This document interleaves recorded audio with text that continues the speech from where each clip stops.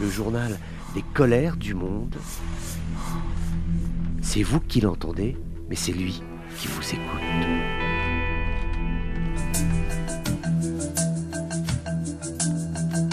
Bonjour à tous, bienvenue dans ces colères du monde. C'est un débat extrêmement compliqué, extrêmement délicat que celui qui s'ouvre devant la plus haute juridiction des Nations Unies concernant la qualification des événements qui se sont déroulés le 7 octobre en Israël, puis toute la guerre de Gaza qui se déroule dans l'enclave palestinienne. La plainte a été déposée par l'Afrique du Sud, estimant que nous étions en présence d'un génocide, fermez les guillemets, point.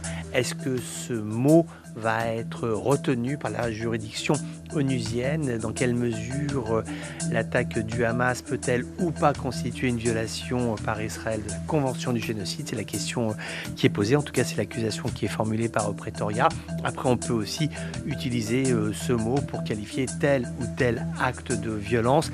Maintenant il appartient, reconnaissons-le, au juge d'en avoir la totale appréciation afin de rendre un jugement qui soit tout à fait clairement expliqué, justifié et surtout qui soit juridiquement tout à fait solide, parce qu'au-delà de l'émotionnel, au-delà du ressenti que l'on peut avoir quand on a vu toutes les images de frayeur et de désolation à la fois du côté israélien, à la fois du côté palestinien, même s'il n'y a pas bien évidemment de comparaison à avoir en termes de chiffres et en termes de dégâts, de chiffres humains, désolé de le formuler ainsi, ou en termes de dégâts matériels, mais le fait est, c'est qu'il y a des différenciations qui vont être soumises à cette juridiction, à la Cour internationale de justice, pour que celle-ci puisse rendre un avis qui sera très important, très intéressant, parce que ce mot génocide, il a été utilisé au Rwanda, il a été utilisé durant la Seconde Guerre mondiale, il a été utilisé, alors parfois certains diront à bon escient, de façon tout à fait incontestable, parfois de façon plus discutable. Par exemple, on se souvient que ce mot avait été formulé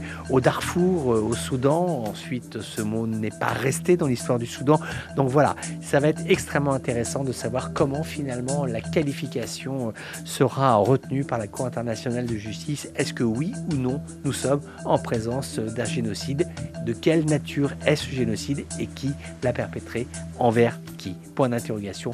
Attendons la réponse de la Cour internationale de justice.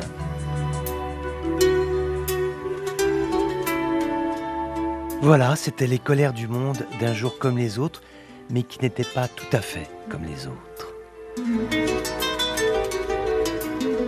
On se retrouve bientôt pour d'autres colères du monde.